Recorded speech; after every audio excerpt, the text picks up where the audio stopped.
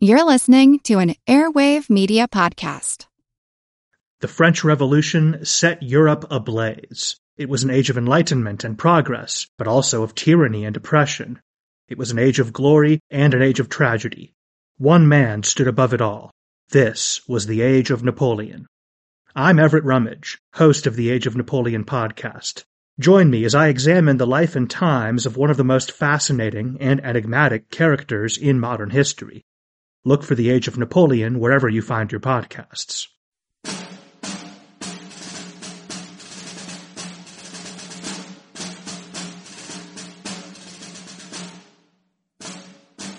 During the campaign that led to the Second Battle of Manassas in August 1862, a northerner suffered a broken leg when the train he was riding on ran off the rails at Bristow Station after some Confederate troops lifted a section of track.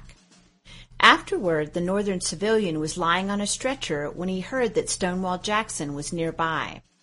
He immediately pleaded with his captors to be lifted up so he could see the famous general. Now you have to understand that Stonewall wasn't concerned about appearances. His uniform customarily was a single-breasted threadbare coat that he had worn in the Mexican War, a battered forage cap that he wore with the broken visor pulled far down over his eyes, and an outsized pair of flop-top boots that covered feet estimated at size 14. The general rode a runty, lusterless brown gelding named Little Sorrel. As the pint-sized beast loped down the road, Jackson's big feet were always dangerously close to the ground. The rider and his mount had little likeness to a champion on his charger. Even Henry Kidd Douglas, Jackson's youngest staff member, admitted his chief was, quote, the worst-dressed, worst-mounted, most faded and dingy-looking general ever seen, end quote. Accordingly, when the accommodating rebels at Bristow Station lifted up the northerner to get a look at Jackson, the civilian stared in disbelief, unable to fathom that such a raggedy person could be the famous Stonewall. Then, with his voice tinged with disgust, he cried out, "Oh my God, lay me down." The story circulated through the ranks quickly, as such stories do, and soon became a classic inside joke among the men under Jackson's command. For from that time on, every time something happened that was distressing, unexpected, or otherwise discomfiting, a soldier was bound to cry out, "Oh my God, lay me down." History doesn't record whether Jackson ever heard the joke or had a clue about its meaning, but every soldier in his corps, probably in the entire army, understood it perfectly.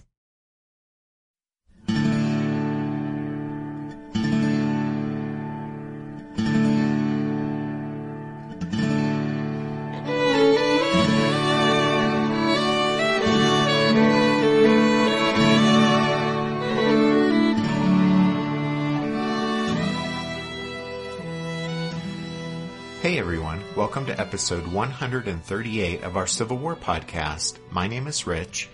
And I'm Tracy. Hello y'all. Thanks for tuning in to the podcast. As we said at the end of the last show, we're going to leave the Peninsula Campaign for a while and head out to the Shenandoah Valley. Only after we cover Stonewall Jackson's famous Valley Campaign in its entirety will we then turn our attention back to the Richmond front to see how Robert E. Lee saves the Confederacy's capital with the series of bloody, ferocious engagements that came to be known as the 7 Days Battles. Before we talk about the Valley Campaign, though, we're going to talk about Stonewall Jackson. His 1862 campaign in the Shenandoah Valley of Virginia catapulted him, at that time, to unrivaled fame in the Confederacy. His accomplishments fit the model of what most Southerners considered superior military leadership. Jackson's boldness and insistence on inflicting the greatest possible damage to the enemy, together with his well-known Christian piety, made him the perfect soldier for the Confederate people. The 1862 Valley Campaign illustrates Jackson's impact on Southern morale. Timing and command style meant everything in terms of why this campaign, which was modest by Civil War standards, nevertheless resonated so powerfully. Between May 8th and June 9th, the time period when Stonewall's campaign unfolded, Confederate fortunes reached a low point.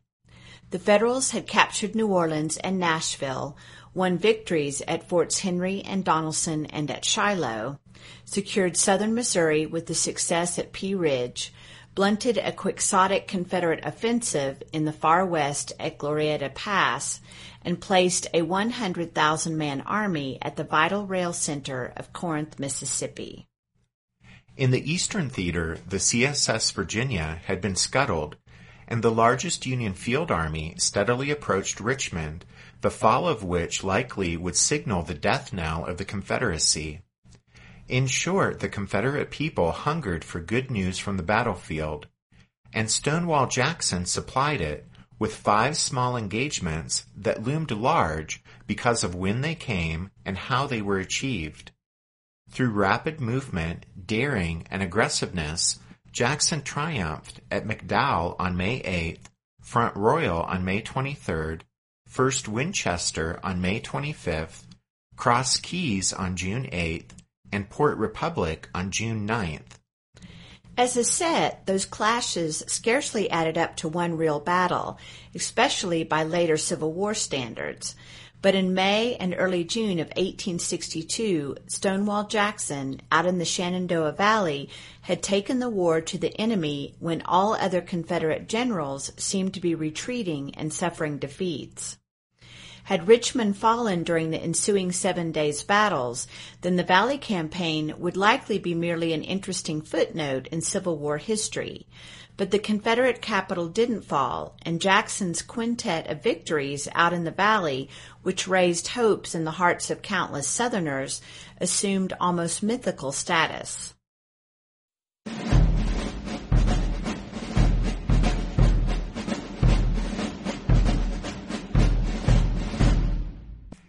History remembers Thomas Jonathan Jackson as Stonewall.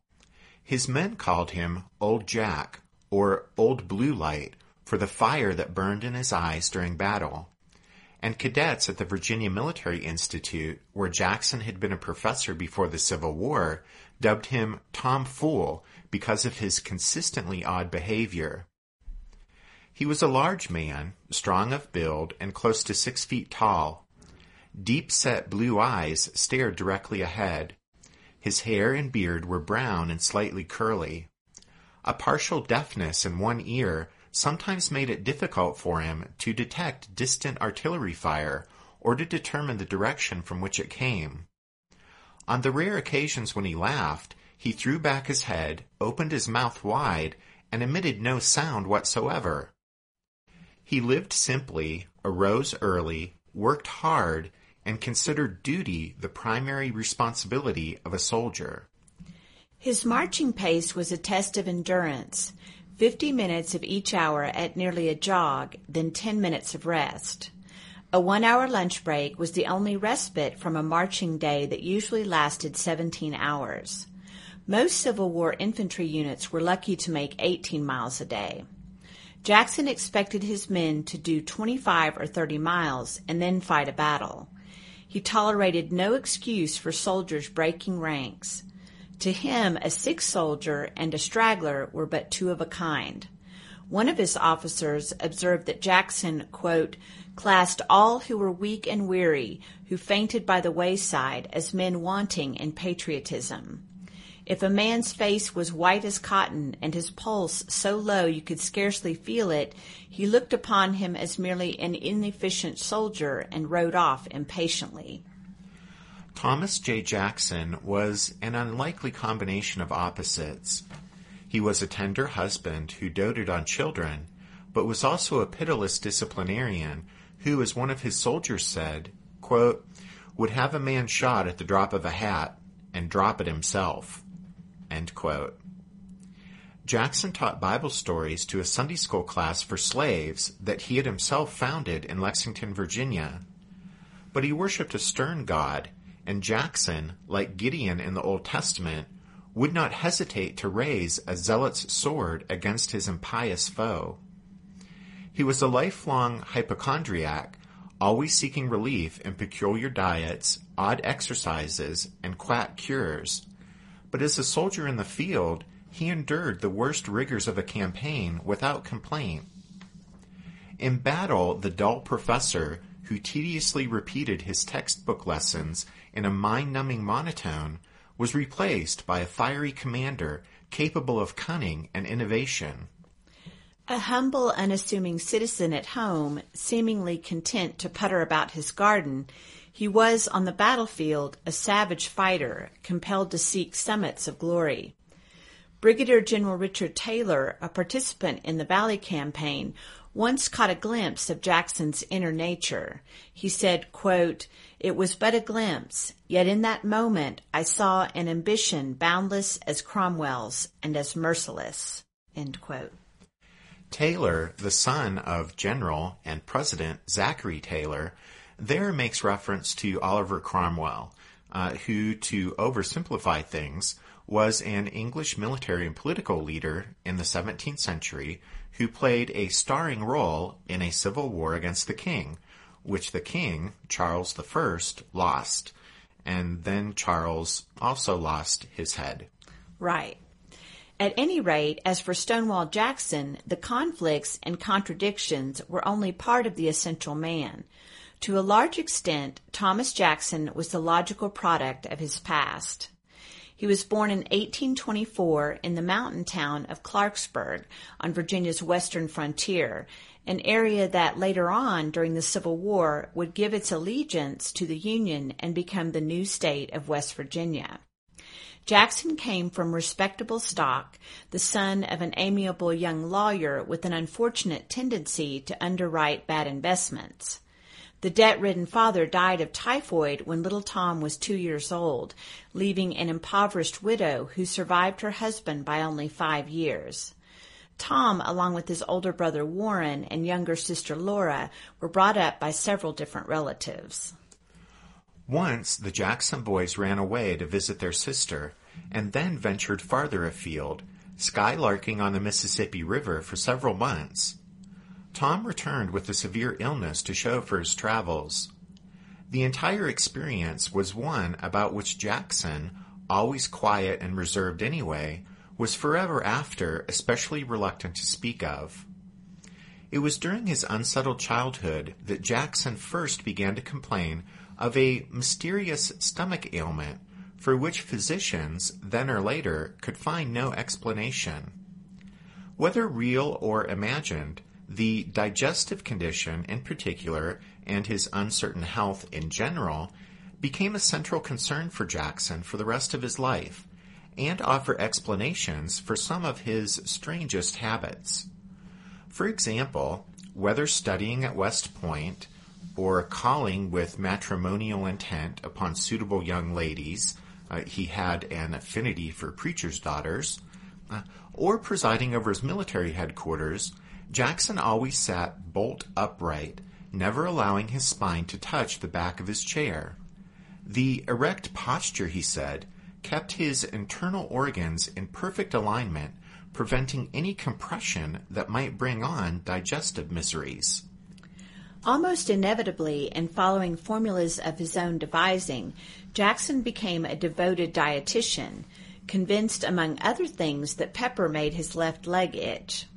As a young officer, he wrote to his sister Laura, urging upon her a breakfast of, quote, stale wheat bread, not less than 24 hours old, fresh meat, broiled or roasted is best, the yolk of 1 or 2 eggs, the white is hardly worth eating as it requires digestion and affords but little nutrition, end quote. By the time he achieved fame as a commander in the Civil War, his menu was even more restricted, consisting primarily of plain bread or cornbread, raspberries, and milk. And all right, and while we're at it, let's get something out of the way, the lemons. Since the end of the Civil War, the mythology of Jackson has taken on a life of its own, virtually creating a new man. Perhaps the most amusing myth in the Jackson story is the belief that Jackson sucked a seemingly endless succession of lemons. Henry K. Douglas, author of I Rode with Stonewall, is attributed with creating the myth of Jackson's love of lemons. This particular legend has taken on epic proportions, finding expression even today in people leaving lemons on Jackson's grave in Lexington, leaving lemons at the Stonewall Jackson Shrine, and finally to the availability of lemon stress balls at the bookstore of the Stonewall Jackson House in Lexington, Virginia, even though the Jackson House makes it clear that Stonewall's love of lemons is an invention of post-war myth-making. So there you go. Okay. Well, an oddity observed by Jackson's men was that they saw him frequently raise one hand heavenward. They took the gesture to mean that he was calling on the Lord Most High in some fashion. But the real reason, as Jackson had explained to a friend years earlier, was much more mundane. His left arm, he said, was heavier than the right, and he lifted it so that, quote, the blood would run back into his body and lighten it, end quote. Jackson's health also seems to have been closely linked, at least in his own mind, to his religion. He was, like most persons in that day and age in America, born and reared a Christian, and he grew into an intensely devout and pious man. Yet for much of his life, Jackson had no formal church affiliation, and as late as his Mexican War service, he admitted that he looked upon prayer and Bible study with, quote, no feeling stronger than having performed a duty, end quote. After the war with Mexico, however, during a tour of duty at Fort Hamilton on Long Island, New York, Jackson suffered through a period of nauseating illness so severe that he feared for his life. While he was laid low and during his recovery, he apparently sensed an affinity between God's wondrous ways and his physical condition. He wrote to his sister saying, quote, my afflictions, I believe, were decreed by heaven's sovereign. I believe that God would restore me to perfect health, and such continues to be my belief. Although fervent to the point of fanaticism, Jackson was generally tolerant of the creeds and sinful frailties of others. He neither smoked, drank, cursed, danced, played cards, nor attended the theater, yet he displayed little reformist zeal. He refrained from such behavior and pastimes, he once said, less because he was certain they were wicked than because, quote, I know it is not wrong not to do, so I'm going to be on the safe side, end quote. This was the Jackson who became the tithing pillar of his Presbyterian church, and this was the Jackson who became a war leader. He had no particular difficulty in deciding when to render to Caesar and when to render to God. He strongly believed that Sunday should be set aside for worship, and he would not even write a letter on that day. But he reasoned that if the Lord in his wisdom chose to place a vulnerable enemy force in Thomas Jonathan Jackson's path on the Sabbath, then God's will be done. During the Valley Campaign, Stonewall would fight no fewer than 3 battles on Sunday.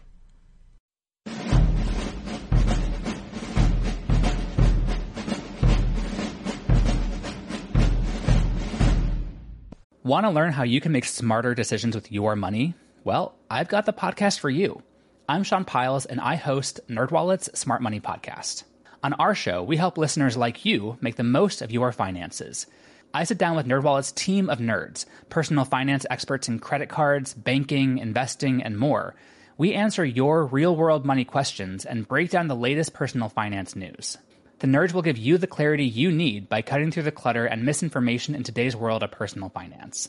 We don't promote get-rich-quick schemes or hype unrealistic side hustles. Instead, we offer practical knowledge that you can apply in your everyday life. You'll learn about strategies to help you build your wealth, invest wisely, shop for financial products, and plan for major life events. And you'll walk away with the confidence you need to ensure that your money is always working as hard as you are. So turn to the nerds to answer your real-world money questions and get insights that can help you make the smartest financial decisions for your life. Listen to NerdWallet's Smart Money Podcast wherever you get your podcasts. History never says goodbye. It just says, see you later. Edward Galeano was right when he said that. Events keep happening over and over again in some form. And that's the reason I produce the podcast, My History Can Beat Up Your Politics. What is it? We take stories of history and apply them to the events of today to help you, perhaps, understand them better. We are also part of Airwave Media Network. I've been doing the program since 2006. That's a long time, and the show has a long name. My history can beat up your politics. Find me wherever you get podcasts.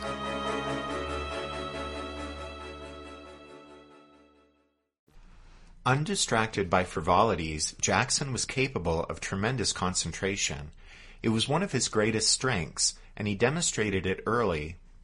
When he reported to West Point in June 1842, under appointment through a congressman who owed his family a political debt, Jackson was a shambling hillbilly with the equivalent of a fourth-grade education. Asked how he might conceivably hope to keep pace academically with his fellow cadets, Jackson replied, "I can make it up in study." And he accomplished just that, and by doing very little else. Long after Lights Out had sounded and other cadets were slumbering, Jackson was still at his books by the glow of a coal fire. At West Point, he was silent and unsociable, but he hung on desperately for a semester and then rose slowly in the class rankings, graduating 17th in a class of 59.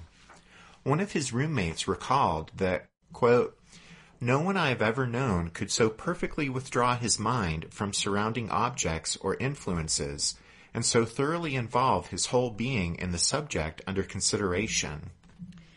Jackson strove for military laurels in the same grim, grinding way during the Mexican War. Upon receiving his second lieutenant's commission in 1846, he was assigned to the 1st Artillery Regiment and sent to Point Isabel, Zachary Taylor's base of operations in Texas.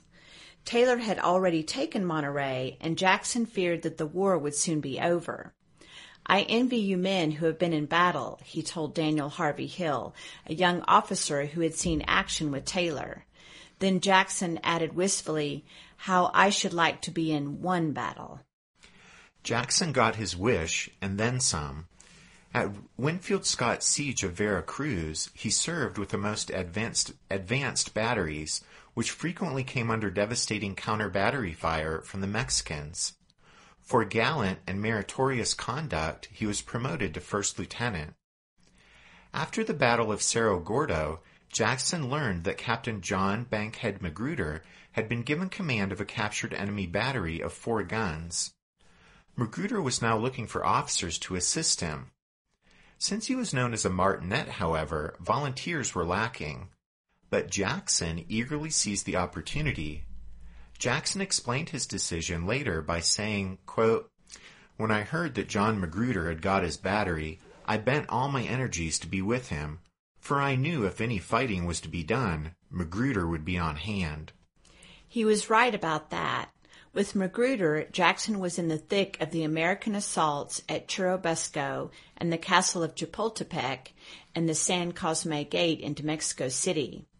By the end of the war, Jackson was a brevet major who had been publicly praised by none other than Winfield Scott. Moreover, Jackson had learned in Mexico that his mind was at its clearest and his powers of decision at their greatest when the firing was hottest, and that his only fear was, quote, "lest I should not meet danger enough to make my conduct conspicuous." Like most mortals of driving purpose, Thomas Jackson was convinced of his own infallible correctness. In his quiet way, he was thus often exceedingly quarrelsome, and his prickly relationships with his military superiors, as well as his subordinates, would mark his career, and frequently blemish it. In war's hustle and bustle, he got along well with the tempestuous Magruder, but in the relative tranquility of peacetime garrison duty, his tendencies toward disputation would soon emerge in an astonishing and obsessive petty controversy with another superior. After his 2-year stay at Fort Hamilton, Jackson, in October of 1850, was ordered to Florida, where Seminole Indian renegades, led by one Billy Bowlegs, were from time to time raiding white settlements. At Fort Meade, an unpleasant little outpost on the Peace River southeast of Tampa, Jackson came under the command of another Mexican War veteran, William Henry French. Although both men were brevet majors, French was senior in service and was therefore Jackson's superior. An officer of impressive circumference, French exuded bluff good humor. Behind that facade, however, lay a nature jealous of prerogatives and unwilling to delegate responsibilities. French met his match in Jackson, though, who somehow concluded that he had almost autonomous authority in carrying out his duties as company quartermaster and commissary officer. Matters came to a head in a dispute over who should control the labors of a single workman who was constructing new buildings on the post. Before long, Jackson and French were no longer on sociable speaking terms, and in March 1851, Jackson wrote to department headquarters complaining that French had usurped his, quote, rights over the construction of buildings, end quote. French forwarded the protest with a note of his own, which scoffed at, quote, the pretensions of Brevet Major Jackson, end quote. The result was a rebuke of Jackson. Brigadier General Thomas Childs, commander of the troops in Florida, ruled that Jackson's assertion of independence would, if sanctioned, quote, reverse established military principle that the senior officer shall command and give all necessary orders, end quote. Childs added that a difference of opinion between officers, quote, ought never to degenerate into personalities or to be considered a just cause for withholding the common courtesies of life so essential in an officer and to the happiness and quiet of garrison life, end quote. That pronouncement should have been more than enough to lay the issue to rest, but neither Jackson nor French was willing to quit, and their continued hostilities took a toll on Jackson's health. Complaining of failing eyesight and other ailments, he reported sick and took to his tent. And from there, incredibly, he launched an investigation into camp gossip that his commanding officer was dallying with a household servant named Julia. Jackson quizzed 7 enlisted men and got only inconclusive replies. But a sergeant reported his inquiries to French, who was understandably indignant and placed Jackson under arrest for conduct unbecoming an officer and a gentleman. In turn, Jackson set about preparing a list of about 20 countercharges and, pleading his ill health, audaciously asked French to assign an enlisted man to help him transcribe the accusations, a request that French granted, perhaps thinking that he was merely helping give Jackson enough rope to hang himself. When the post surgeon intervened, arguing that French's wife was being made the real victim of the vendetta and urging Jackson to cease and desist, Jackson wept in sympathy, but insisted that his conscience compelled him to pursue the matter. Goaded beyond endurance, French finally wrote to Child's superior, Major General David Twiggs, quote, in order that the truth may keep an even pace with so malicious a slander and falsehood, end quote. Julia, he explained, was, quote, a respectable white woman who has lived in my family for nearly 9 years, has faithfully attended my wife and children in health and devotedly nursed them in sickness. I know of nothing which should or shall prevent me from appearing in public as in private what I am and ought to be, her friend and protector, end quote.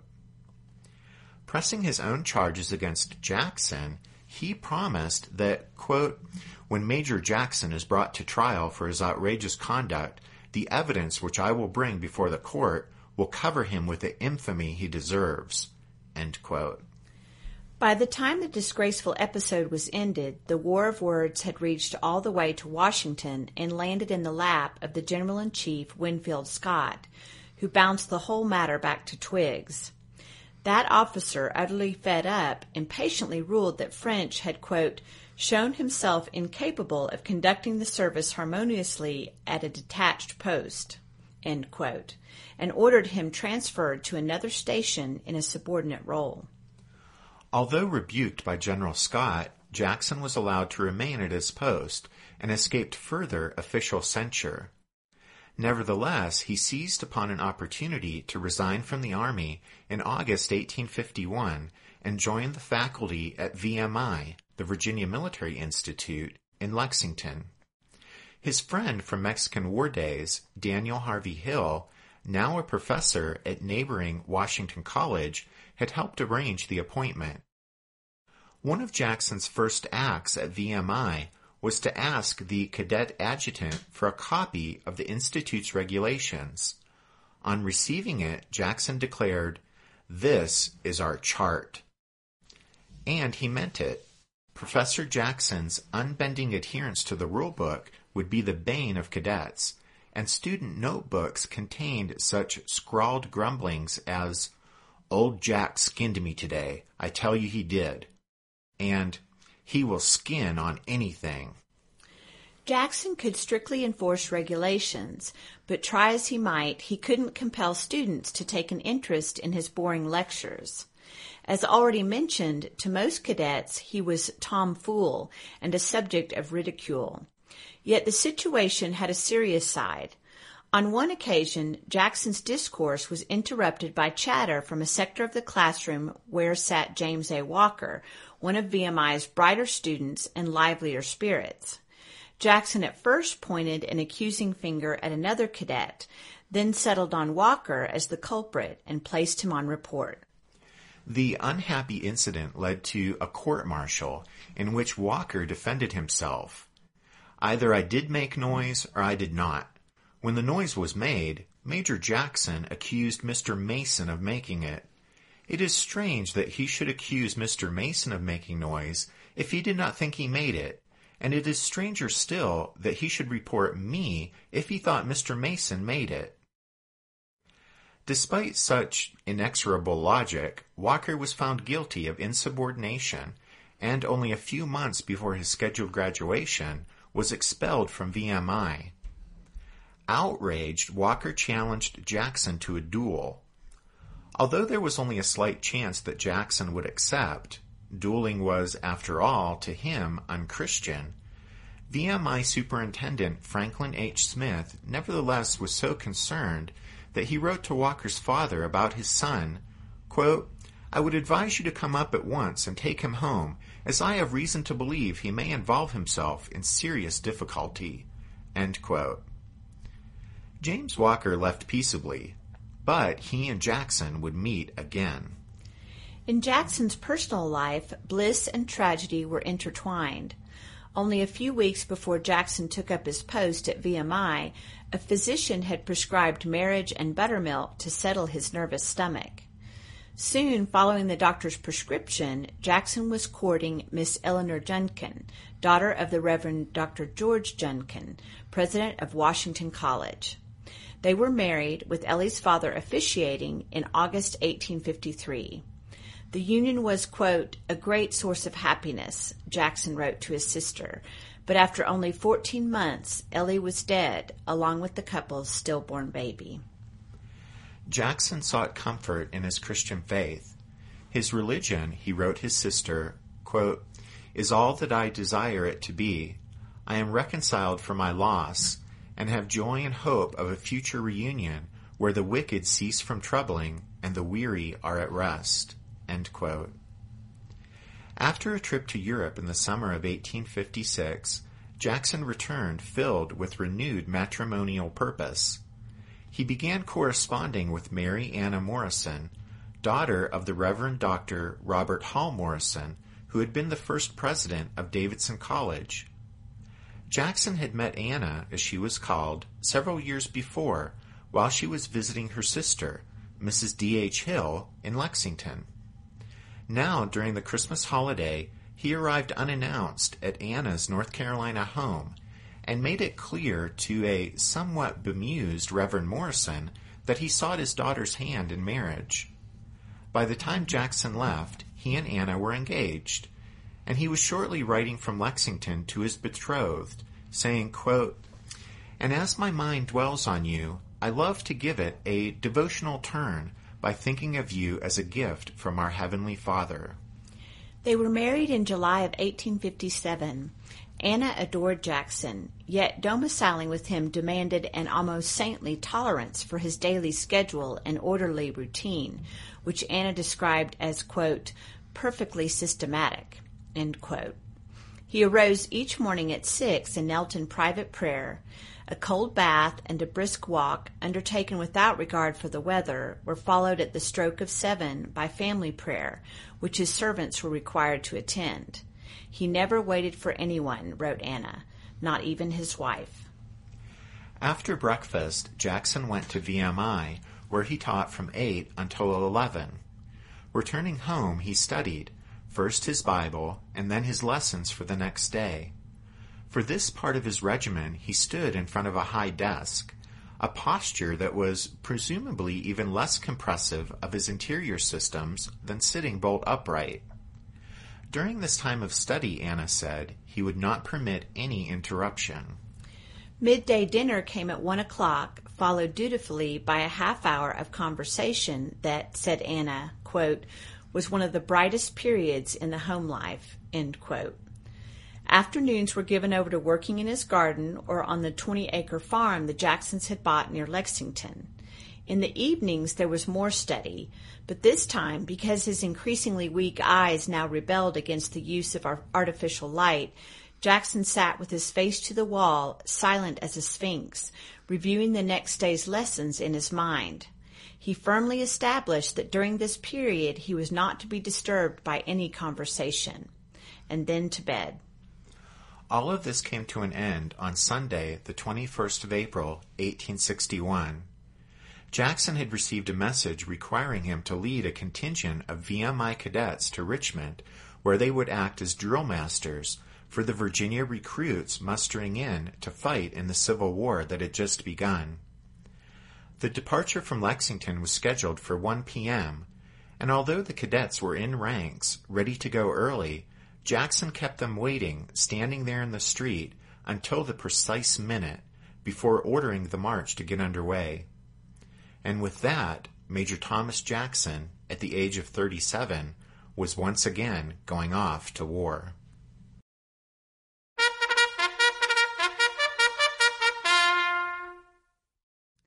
That means it's time for this episode's book recommendation.